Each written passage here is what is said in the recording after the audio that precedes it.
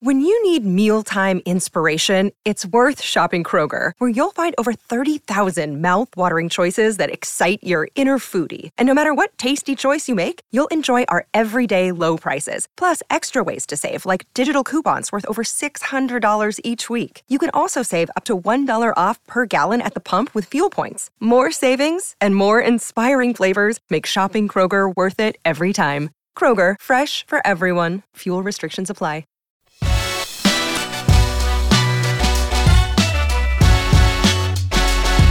Coffee and Cream on Hail Varsity Radio with Andrew Rogers and Damon Benning.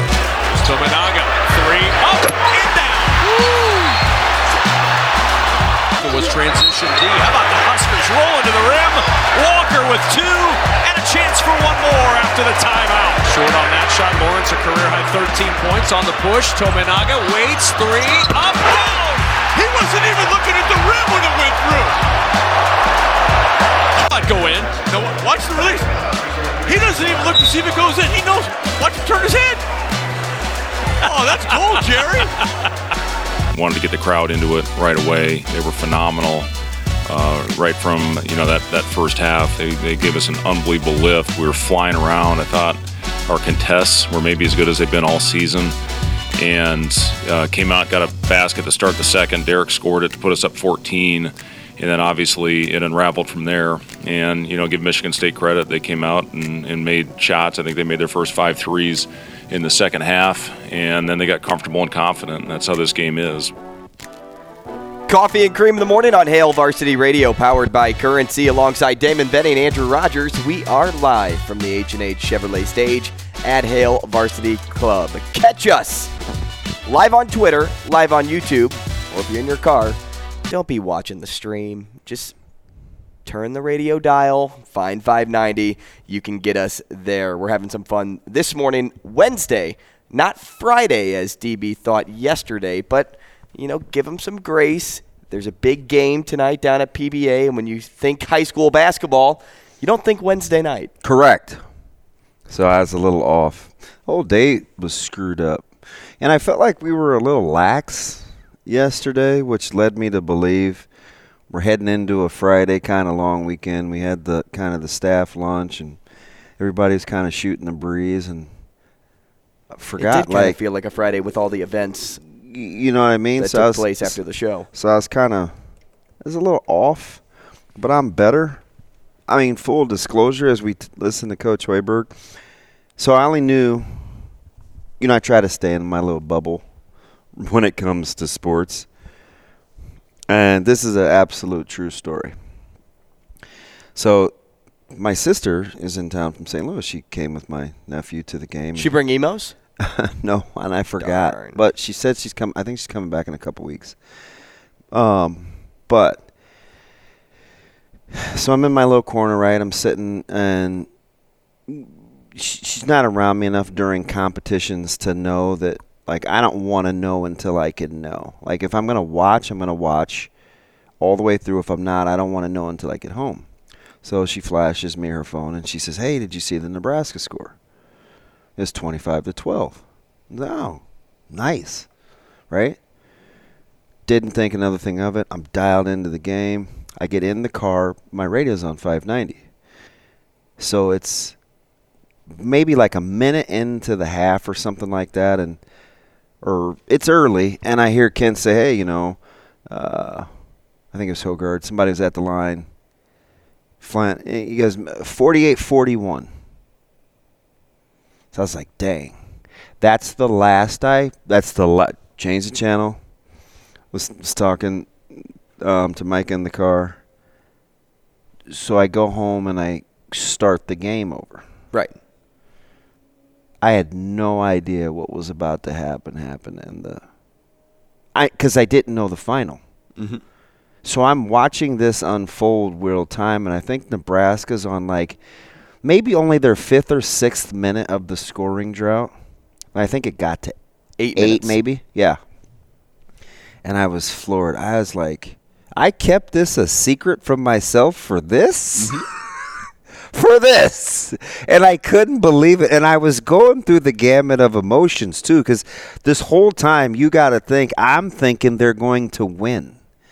And it was a little bit of fool's gold because I don't know how much you got into it, but, like, there was a stretch where Michigan State had cut it to 3. I think it was 48-45 or something like that. And Nebraska takes a timeout, and they come out, they get a little 2-point possession. I think Tominaga hit one. And they go to zone. They go to a zone. They go to like a 2-3 zone, and Michigan State misses a shot. They get a rebound. Tominaga comes down. I think he hits a 3. Or Derek Walker had to put back maybe. Then it was a 3. And then all of a sudden it was 10 again. And I was like, shoot, unconventional, right? They zoned a team that was pretty hot from 3. That's what confused me. And, well, you see that. Like, I told you that little anecdote a couple weeks ago about when we were talking about Creighton one day with Ba, and he goes, this sounds weird, and I can't remember what team this was. This was maybe about 2 or 3 years ago. And he goes, I'd zone them. Because I would zone Creighton. He goes, I know it sounds weird, but this is why. And so I know sometimes people will go to that zone for different reasons. And I'm watching that thing unfold, and I'm floored. I like my jaw's open because I didn't expect anything further than what I was witnessing in that second half. After Nebraska pushed it back to 10. And the second half that they weren't going to score for who knows when. I was like, OMG. They just couldn't throw it in the ocean. I was like, I was pretty mad. I was like that I kept that a secret from myself. Okay, tunnel vision. And I was like, I could have fast forwarded. Yeah, to add to your point, though, moving to a zone, and I know it works every now and then. It slowed them down for a little bit. It did, but with how well Michigan State was passing and how well they were shooting the ball, it was like almost like, are we wanting them to keep shooting the 3? Are we wanting them to keep just working the ball around the perimeter? Because that's what they were doing really well. Oh, 12 of 17, though. Rotation wasn't very good either on that zone. Just a guy like this. There's one point, if you go back and watch the 3 ball, was it from Walker? Griesel was inside the perimeter, and he was running to the block, to the top of the key, and then he realized that, hey, there's also a man over here, and we have too many people bunched up here, wide open 3. The movement wasn't very good by Nebraska inside the 3-point line. But aside from all of that, the reason Michigan State got all the way back, it wasn't because they shot the living stew out of the basketball in the second half. It was because Nebraska could not make a shot when it mattered most. Although they did shoot the pee out of it. How about this for a funny little did you know? Michigan State took 8 less shots in the second half than they did in the first. 36 shots in the first half, 28 in the second half. They made 9 more field goals than they did in the first half. I mean, write that one down. What were they, 10 of 36 in the first half? And they were 19 of 28 in the second half. You're insane when it comes to numbers. Like, do you know what I'm saying, though? Like, who does that? When you're making shots. 8 less shot attempts, 9 more makes. They had a couple of O boards in that first half, which led to, a secondary offensive possession. But aside from that, when you're making shots, it's easy, right? Yeah.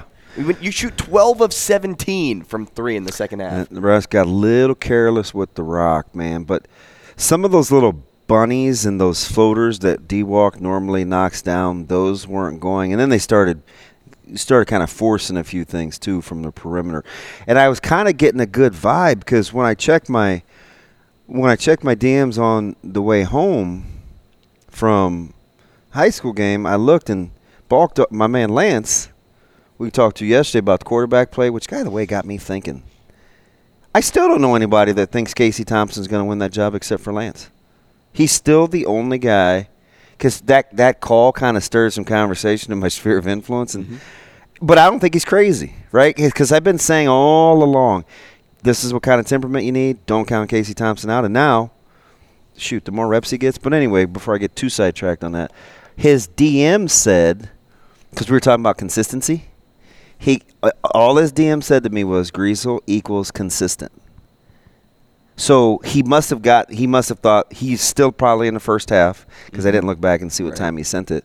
But all of that set the stage for me not knowing what the outcome was last night as I'm watching that thing. And my jaw just dropped.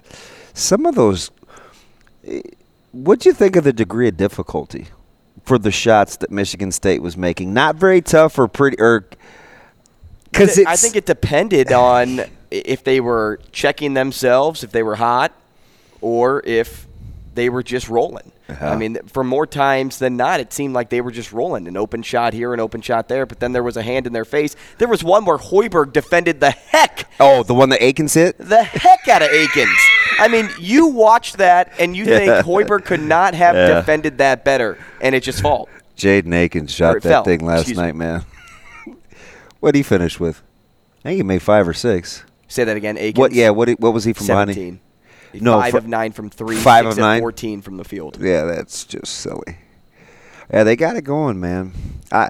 Just the not knowing the outcome and kind of going through that thing in my head, man. I was like, golly, man. And I was kind of, oh yeah, man, good switch to the zone out of timeout, man. 2-3 kind of slowed him down. And it's great to change things up in the. And he was trying, right? And I felt like that was gonna be like one of those little key buttons that he pushed during the course of a game that he sometimes doesn't get credit for that was going to turn out to work, right? But he just couldn't get enough stops, man. Well, and that's it, because Griesel said that too at the end of the game. The offensive drought was linked to the fact that they could not get defensive stops. Just couldn't get a stop. And when you just see 3-ball after 3-ball going into the hoop, I mean, you're just feeling defeated as you inbound the basketball. Like, how do we stop them? And then you're thinking about that as you're going on offense. It's just a straight basketball is one of those, and we've seen some crazy runs this season of leads blown and then teams stretching leads. It's such a streaky thing. We watched Creighton this past week go 20 minutes without making a 3. Sharman made that 1 3 at the 16-minute mark, and I think they missed 13 or 14 more and didn't hit another one until it was a ways into the second half. And we've seen that a lot this year from that team. And I'm like, just the gamut of emotions that shoot, last night, Westside was up 11. That game was 69-58. And all of a sudden, it's 69-69 going into OT, and you're like, you went 3 quarters without turning over the basketball and making free throws to this? Like, it's such a streaky sport. I mean, even in the NBA last night, Golden State ends up winning by 18, and at no point until they went on their run did they give you the inkling that they were going to win that game. It sounds too easy to say a make or miss league, but man, when shots are going and what Coach Hoiberg said in the presser, well, and you could tell they were shooting the ball with confidence, and that's a lot of what this game is. And I was just like, man, you're not kidding. When you're feeling good about yourself, you're like. And go back to what I texted you midway through that Westside game. I said it's a good thing Tate Advadi showed up. Yeah, well, because that dude was just like, hey, I'm gonna fire until I miss. Yeah, he's gonna shoot that thing. Sometimes I'm like, easy, big fella. but we needed somebody to shoot the basketball last night because we just weren't very aggressive. But it was Link and I played hard, man. They did, and they defied the scouting. Never went away. They defied the scouting report too. Never went away. It's funny. I texted Caleb before the game, wishing him good luck. So you passed along his number to me, and he texted me back after the game. And the last thing that I texted him before I hit the pillow was, and I knew I could poke fun, maybe play at him a little bit because they won the game. But I just texted. Oh, the 2 missed free throws? I go, free throw. Yeah, 71% foul shooter. He's 10 of 12 2 games ago. So locked down from the line. 4 of 4 in the first half. And it's funny because he pulled in last night. He didn't want to eat. He just wanted to shower and get back to bed. He goes, man, I can't believe how I let what I thought should have been a lane violation get in my head. I was like, I don't want to hear it, man. I don't want to hear it. No, I'm just kidding. Actually, I'm not. But it's like I just couldn't believe the frenetic pace that they played with. when they just had to calm it down. They drive me. If they ever just like situational awareness drives me bonkers. You're up 3 in overtime against Bellevue West with less than 2 minutes to go, and you go 1-on-3. You're up 8 last night, and you shoot 2 threes with less than 2 minutes to go. You don't need it. Like, what are you doing? So sometimes they make it hard on themselves. But yeah, I even thought that last look before OT was like, man, you couldn't find something better? Like, you guys couldn't move around a little bit? I wanted to set up some type of structured play to really get it going? And CJ had 2 guys open on the wing, too. And I don't really fault for – I'm not – Not in it that wasn't a great shot, but once they didn't initiate the offense until under 7 seconds, I was losing my mind. Because I just don't think guys in high school – and I see this a lot.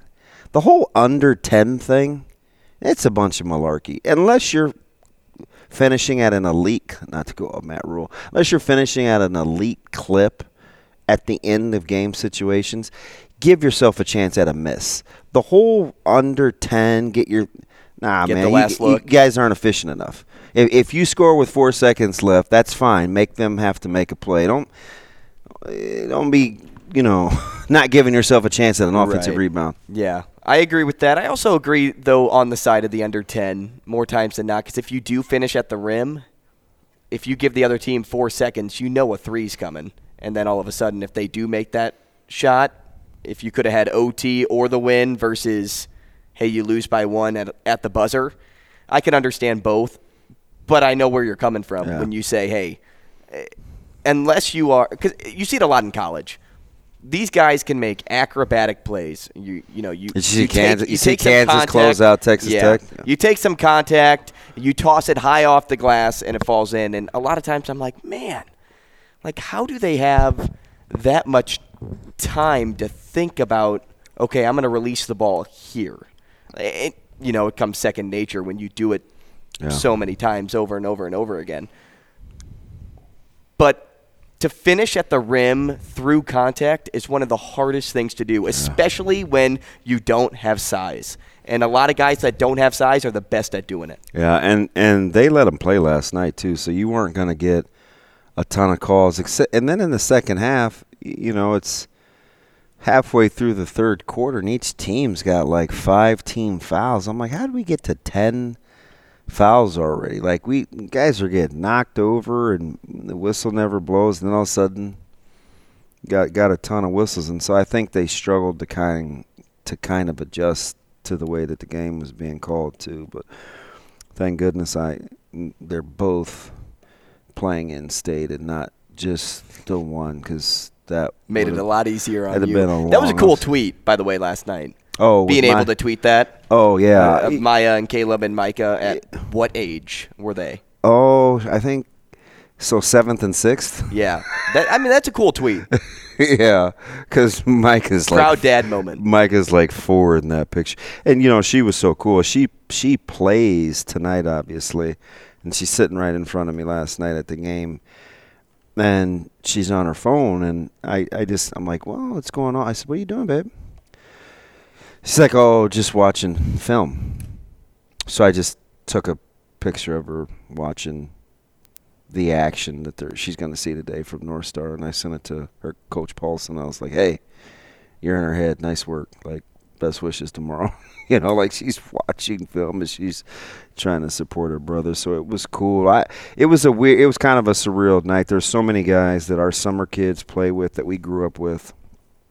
The Connor Millikins, the Tate Oddbodies, the Neil Mossers, Aiden Zickman in Central City. Like, all these guys that play on their 15Us, their 16Us, they're all playing in state. And as a matter of fact, incredible. I think all but one in the last 5 years of summer basketball, 6 are playing in state. And if he'd have been healthy, he could have given his chance to play at state, and that's Will Cooper at Millard South. He's the only one, and it's through no fault of his own other than just injury. Because I told you, remember when district started, I go, shoot, man, Boudreaux, a healthy Will Cooper. They're healthy now.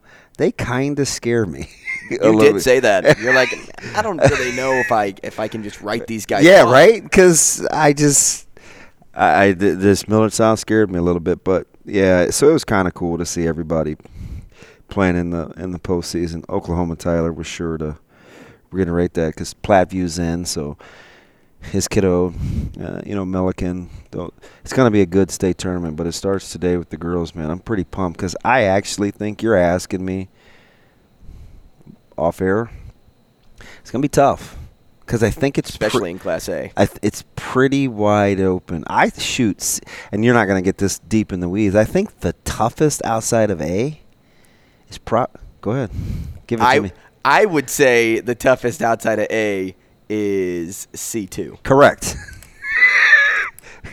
Good on you for doing your so You get a little dab for that. C2, Crofton is, they're always a 1 seed, it seems. Always. Yeah. What they've been able to accomplish up there is incredible. I feel like the Arns girls are always just cycling through. How many kids do they have? I don't know. But every year it's a new Arns, and I completely agree with you. C2 is by far the most difficult. Craig is a really good team. That's who I'm going to go with. But they have Ponca. I know. No, I believe me. Ashlyn Kingsbury. Her dad, former Iowa guy. Look at you. This girl can absolutely ball, and they played. Crofton and Ponca played, 2 years ago? And that was the story that I put together for Kendall Taney, the kid that had heart surgery. The piece that you sent me a few months ago. Crofton superfan. So they were playing each other in the finals that day, and gosh, Ponca had that one too. Crofton came back and won that game. Here's the deal, I went with Oakland, Craig, kind of reluctantly. I'm a little biased just because there's been 6 or 7 years of following their football program as they've made these runs, and their old athletic director is a good buddy who's now at Malcolm. And it's one of those, if they get past the first, then I could see it. But it should be – I don't think it'll be real chalky. And it could be – shoot, A's going to be tough. Now, B is a little bit – Scott's a monster.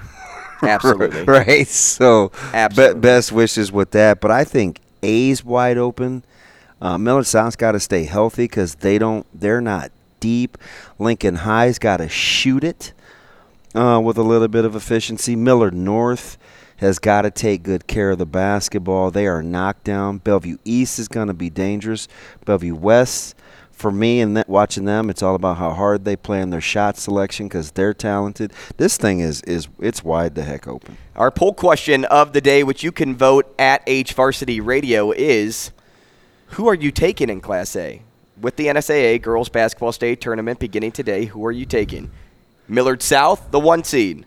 Millard North, the 2. Lincoln High, the 3, or the field. And I like Coach. I like Bryce. I like Millard South's basketball coach. I told you sometimes, he's one of those people I think you have to spend some time with.